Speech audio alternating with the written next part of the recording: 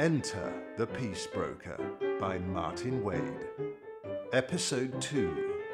Is it Hindenburg or Joffre who will wear a hero's crown?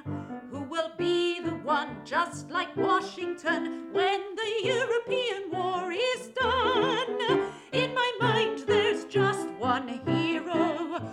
Woodrow Wilson's name will live forevermore. For there's no doubt of it, he kept us out of it, and he's the hero of the European war. Washington, June the 9th, 1915. Cipher report from Count von Bernstorff to the Foreign Ministry, Berlin. Following the custom of this country, Mr. Wilson's consideration of foreign affairs is now given primarily from the point of view of their influence on next year's presidential campaign. The tide of anti-German feeling aroused by the Lusitania incident is still running quite high. But it seems certain that neither the President nor the American people want a war with Germany. And Mr. Wilson will have public opinion on his side if he can find an honorable solution to his differences with us. He even make use of it as the basis of a large-scale peace movement. Though England's influence here is tremendous, the President and his cabinet, I think, are more neutral than is commonly supposed. I feel sure that the government hopes to diminish the export of arms and munitions to Europe. Public opinion would probably welcome such a move, as the export is hardly consistent with the constant appeals to humanity sent out by Washington.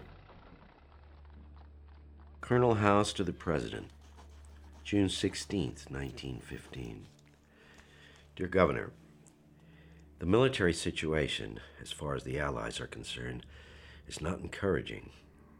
They have not been able to make the progress which they thought the spring and summer weather would bring about, and in consequence, Germany is much less willing for peace than she was in the autumn, and there is great anxiety in England. The sinking of the Lusitania and other breaches of international laws made it impossible for me to continue a discussion in England about a peace covenant. While in Germany, the difficulty is not with the civil authorities, but with the military and the will of the people. In my opinion, Admiral von Tirpitz will continue his submarine policy, leaving Germany's foreign ministry and Ambassador Bernstorff to offer explanations for any unfortunate incidents as best they may. Washington, the White House. So good to see you again. Welcome back, Colonel, to your shores. Thank you. I won't say that I've accomplished what I'd hoped. No. But I trust I've done no great harm either. How was Berlin? Berlin was... They were very, Cordial? I confess, I didn't talk to your compatriots about plans for an immediate peace. Didn't feel it would serve any purpose. No. Peace hardly seems immediate. No. But I'm still of the view that my country is prepared to agree terms. And would such terms include leaving Belgium and France? Yes.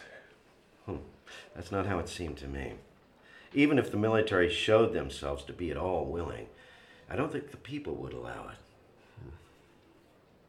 If you want the truth, Bernstorff, my visit to your country was rather trying and disagreeable in many ways. Oh, I'm sorry. Topic of munitions. Yeah, yes. Raised by your compatriots time and time again. One might almost describe it. No, I will describe it as a campaign of hate.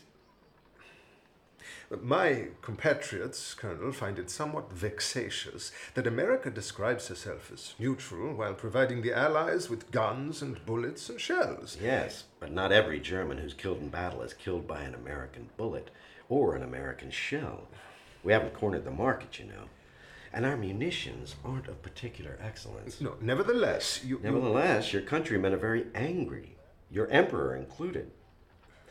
But listen, if America were at war, say, with Japan, would the Kaiser feel obliged to close Krupp's gun factory? American neutrality isn't as neutral as it might be. That's the problem. You mean it isn't quite as neutral as Germany would like it to be? Believe me, Bernstorff, we long for peace. Peace through negotiation. And however unneutral we might seem to be, I feel it would be a grave mistake for Germany to break with us. May I be honest? Please. Some of us feel that in many ways German thinking is antiquated, that it's too attracted to the notion of the rule of force. We are... At a time when most advanced countries have been going in the opposite direction. Isn't England attracted to the notion at all? Isn't France? What I'm saying simply is that Germany's best interests will be served by working harmoniously with us. The Allies try. Why can't you? Berlin, August the 1st, 1915. Countess Blücher. Another month has gone by, and we seem no nearer peace than we were at the beginning. Though, according to the papers here, England now realises that Russia is useless for offensive purposes, and the Pope has written an address to all the belligerent powers appealing to their chivalry. Up till now, he's always said that he wouldn't make a move until the right moment presented itself. So this gives one a little hope that behind the scenes, something significant is happening. A German officer told me yesterday that it was in England's interest to keep America from going to war with Germany, because if America did go to war, she'd probably have to fight Japan, and would therefore have to keep all her ammunition, supplies, etc. for herself, and could no longer assist England as much as she does. Washington, August the 30th. A cipher report from Count von Bernstorff to the Foreign Ministry, Berlin. The general situation here has taken a turn for the better. The prospect of America joining the war is becoming more remote, and a rupture of diplomatic relations appears to be indefinitely postponed. The American government's intentions are undoubtedly peaceful, and the case of the sinking of the Arabic, which involved the loss of only 2 American lives, may be said to be comparatively unimportant. However, both the government and the people are beginning to have shrewd suspicions that we cheated the United States in the matter of the Lusitania by spinning the discussion out as long as possible and then, as if it were a reply to President Wilson's latest and most peremptory note, by choosing to torpedo the Arabic. Kurt Rietzler, Berlin. Worked in the press department of the German Foreign Ministry. Now an advisor and assistant to Bethmann Hollweg, the Chancellor. Why, one wonders, has Germany not perished already? The Kaiser is an absurd figure. The intellectuals are psychotic, and the generals are believed to know everything, but in fact are blind. Without Bethmann Hollweg, thinks Rietzler, Germany has no hope. The Chancellor is the most self-effacing and self-denying of men, completely free of prejudice and narrowness of mind. Strange that with his old-fashioned humanitarianism and lack of ostentation, he should be in power in this neo-Teutonic state of affairs. He's not at all unequivocal. His cunning is as great as his bungling. The 2 facets alternate. He's not engaging except with excellent wine and with music and deep conversation. He's unbearable in many ways and admirable in ways that matter. He lacks warmth and friendship, possesses no talent at all for getting along with the military, for impressing them or obtaining information from them. I've learned to revere him. Lord Northcliffe, London. And what of the situation here? Well, my thoughts are as follows. The British government has been muddling and dallying for far, far, far too long.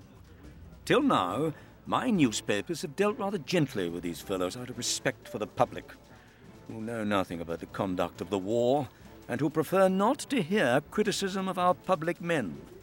But believe me, I won't be patient much longer.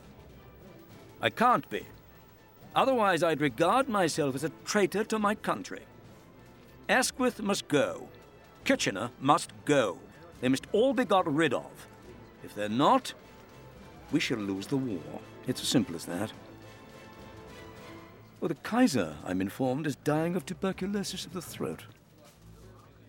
Diary of Margot Asquith, 10 Downing Street. Margot Asquith, wife of the current Prime Minister. Outspoken, vicious actually, doesn't sleep enough, has far more drive and initiative than her husband, though that's not saying a great deal. I spoke with Balfour yesterday, on the telephone. Arthur? It's Margot here. Margot. How pleasant. You don't, I suppose, read the Daily Mail? I don't read any newspapers. Oh, nonsense. Well, that's what I always claim. Oh. I admit, though, I did congratulate Northcliffe, as I recall, when the Mail first appeared. Do you read it? No, Arthur, but its contents, I'm afraid, are drawn to my attention by people who write to me. Which people, Margot? I've no idea. Strangers. They write to me and they curse Henry. Yes, they curse him. Curse the cabinet, too, for what they say is weakness in dealing with Northcliffe. Oh. Are we, the government, I mean, are we really so powerless to deal with him? One of the chief uses of a coalition government, surely, is to deal with the press. You think so? How exactly? Well, take powers under the Defence of the Realm Act. Ah. Perhaps you could suggest as much at the next cabinet meeting. Northcliffe's backed himself to break the government, you know, through the little Welshman. You're too busy to notice such things. Well, that's kind of you to say so. But it's clear to me Lloyd George and Northcliffe are in cahoots. He should be crucified. Which one? Well, I was thinking in particular of Northcliffe. The attacks on Henry. Intolerable. Henry never takes any interest in criticism from the press, but our allies do. And because of what Northcliffe gets his papers to print, they're losing confidence in us. Just ask the Foreign Office. I was PM, you know, when Northcliffe was given his peerage. So he probably got my congratulations on that occasion, too. And he once did take me to see Wilbur Wright and his flying machine. Oh, what fun that was. Altogether, I think crucifixion is a little excessive. Memoir of Edith Bowling, September 3rd. Edith Bowling, descendant of Pocahontas, widow, close friend of President Wilson, and getting even closer. The house, I discovered on my return, had been festooned with flowers, and there was a note for me from the president inviting me to dinner. I waited for him in the Red Room. He entered, looking so distinguished in his evening clothes, and with both hands held out to welcome me. When I looked into his eyes, something broke down inside me, and I knew I could and would never forsake him. After dinner, we went for an automobile ride, and the president told me of the increasing possibility that the country would enter the war. And so, he said, I have no right, little girl, to ask you to help me by sharing this terrible load. I know your nature. You'd agree to do so out of sheer pity. Mr. Murphy of the Secret Service was in the front seat and Robinson was at the wheel, but I am proud to say that despite their presence, I put my arms around the president's neck and said, well, if you won't ask me, I'll volunteer. I'm ready as soon as you wish. Margot Asquith, November the 25th, 1915. The casualty figures that Henry gave. Terrible. Will 1916 go on just the same? Shall I, every morning at 6, hear men marching, tramping, and masses of fellows going off from the recruiting tents and horse guards, with bands of fifes and drums and pipes preceding them? Shall I, every morning, see notices in the papers? Killed, died of wounds, previously reported missing, died, missing, line after line, column after column. How long, O Lord?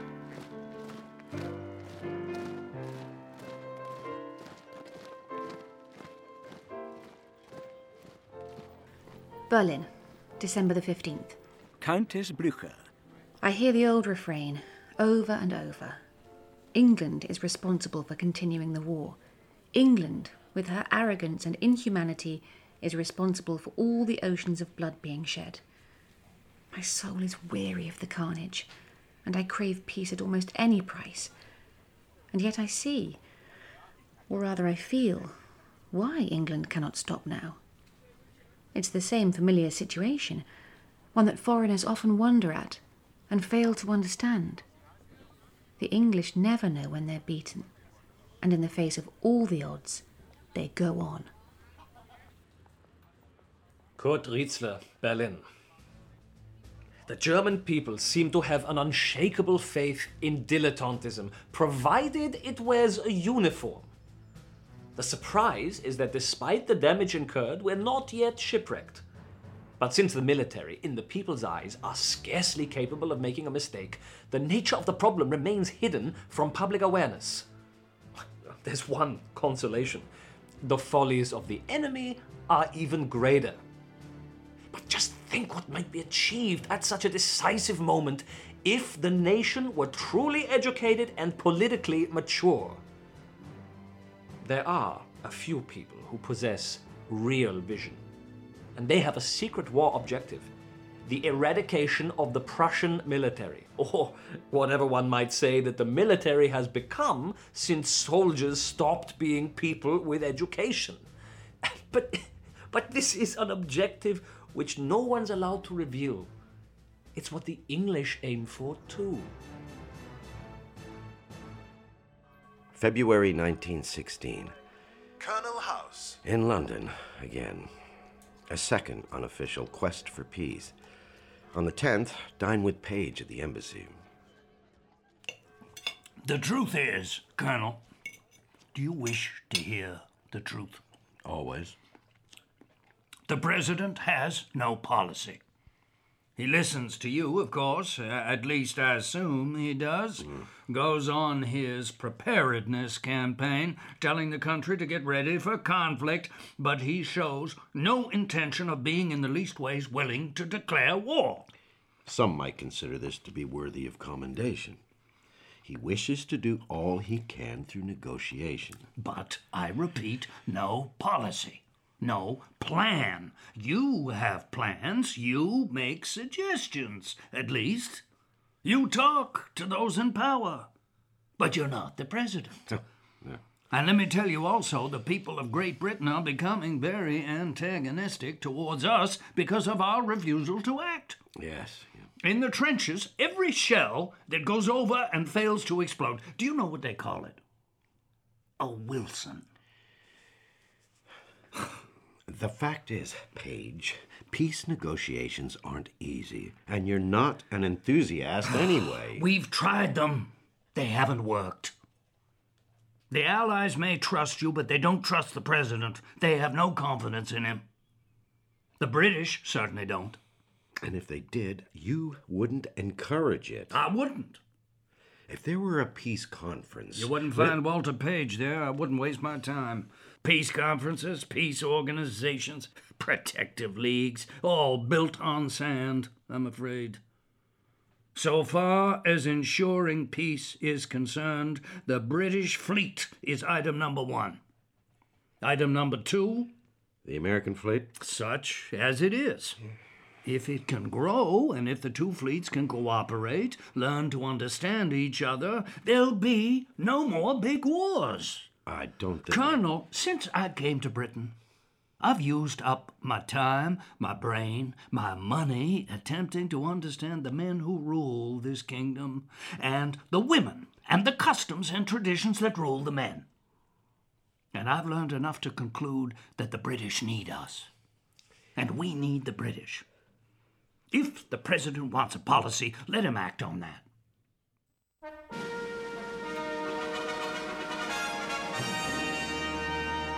The Daily Mail, February the 11th, 1916. Colonel House, President Wilson's emissary, amusingly defeated the efforts of journalists who tried to extract information from him. Arriving at his room at the Ritz Hotel, where the press were waiting, he remarked, "If there's any question you gentlemen wish to put to me that I shan't answer, fire away." February 21st. tea with Mrs. Asquith. A rather intimate talk. I must advise you, Mr. House, in spite of what the Times may tell us. Do you know Northcliffe? I've met him. Appalling, is he not? Insufferable. He has a particular instinct, I believe, for offering misinformation. Oh, that's the very least of his faults. In spite, as I say, of the Times, in spite of all the croakers, who know nothing and who've never understood that we're fighting this war with allies and that we must consult and deliberate with them, my husband is a man whose brain works with amazing rapidity and decisiveness, who possesses astonishing poise, is absolutely fearless and temperate, and is wonderfully free of moods and irritation, though heaven knows he has cause enough. More? More? More tea? No, thank you. In fact... Mr. House, if Henry were to die tomorrow, God forbid, I can't imagine who'd be fit to take his place. He was born for this war, and if I could destroy Northcliffe and Lloyd George, they've been our curse from the start, we wouldn't have a hitch. We'd win through, honourably and nobly, and with perfect smoothness. Of course, if America were to help us... Will America help us? Or is your country only interested in making money? You have the President's ear. Speak to him. He seems far too happy doing nothing that's of any use to us. Believe me, Mrs. Asquith... Reads a lot, I'm told. Plays golf. Is an unpleasantly doting husband. Mrs. Asquith, allow me please to suggest that you know very little about the President, and how he spends his day and how much effort he puts into securing peace for the world. It's not your fault, I'm sure, but your view of the President is untrue and it's unfair. Thank you for the tea.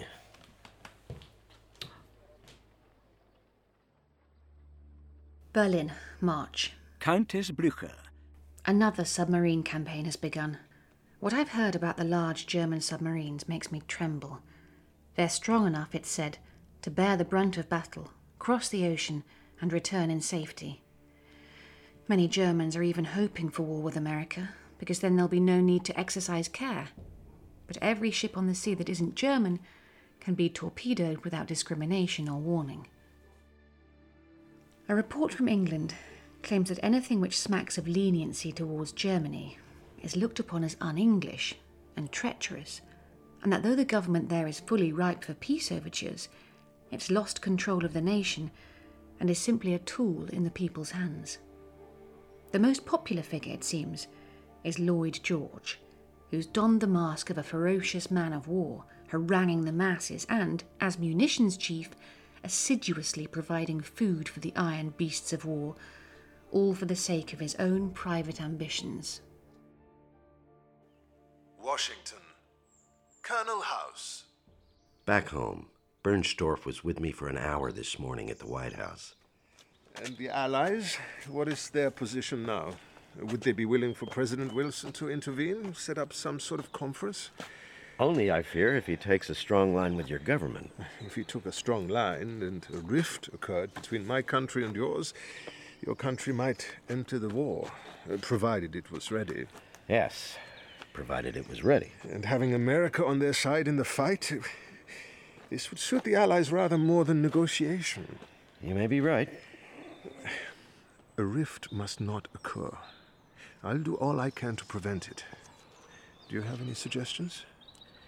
Well, you could tell your government that you feel completely discouraged, that the situation is regarded in Washington as hopeless, and that despite Tirpitz's resignation, your government, with the best will in the world, is unable to curb the submarine campaign. An incident could occur today, tomorrow, next week, lives lost, and then crisis. A break in relations. Yes, and then... Yes. Actually, I've already conveyed as much to my government. A few times. But they've started to get the impression, I feel, that I'm crying wolf. Washington, April the 8th. Cipher telegram. There's reason only for discouragement. The situation, House informs me, is regarded here as hopeless. I request to be furnished with instructions on the basis of which I can pacify the American government, which at present has doubts of our bona fides. London. Lord Northcliffe. Our American friends wish to remind us the presidential election will take place later this year. Wilson will be nominated again, of course, but his re-election is very much in doubt. If he loses, it might mean the end of American attempts to secure peace in Europe. One might well ask, what have these attempts achieved so far? A lasting peace, I'm quite certain, will only be achieved when the enemy is crushed underfoot. The Kaiser isn't dying. I was given inaccurate information. Colonel House to the President, July 5th, 1916. Dear Governor, if the election were held today, I have no doubt you would win. But conditions and issues are so different from the usual that it is idle to speculate as to the final result. If the Allies continue their blockade rigorously, and if they push the Germans back to the former boundaries, then a feeling of something akin to sympathy with Germany may arise here. Undoubtedly, there is a lessening of the war spirit in America. He kept us out of the war. Let that be our rallying cry.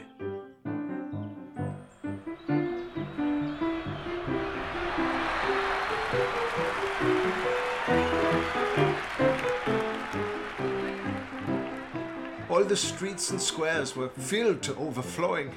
Results were displayed everywhere by electric light and cinematograph.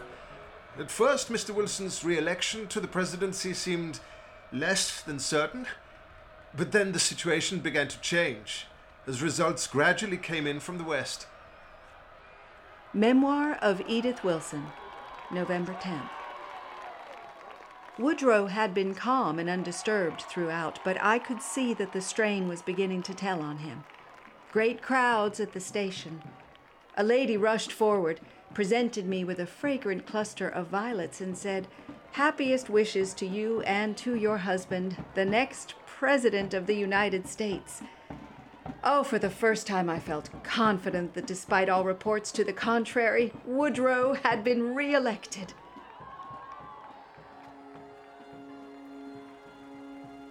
The Times, November the 13th. Mr. Wilson gauged the temper of the country with great nicety. The people craved peace and prosperity, and under his administration they have enjoyed peace unbroken and prosperity without example. And now, in his second term, he possesses greater freedom of action. The Germans supposed that Mr. Wilson would be defeated. They branded him as the most hated man in Germany, and proposed to indulge in a ruthless submarine campaign during the last 4 months of his term, on the insolent assumption that he would have neither the power nor the will to challenge German action. Now that they find Mr. Wilson re-elected, they are confident that he will remain neutral, whatever Germany chooses to do. But they reluctantly confess that President Wilson remains President Wilson. He does, and we are content that it should be so. However, he may be President Wilson with a difference.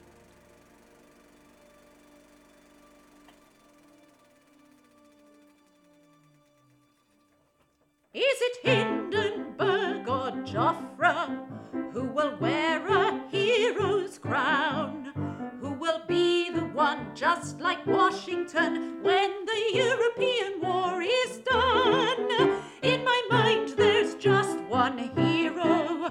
Woodrow Wilson's name will live forevermore. For there's no doubt of it, he kept us out of it, and he's the hero of the European war.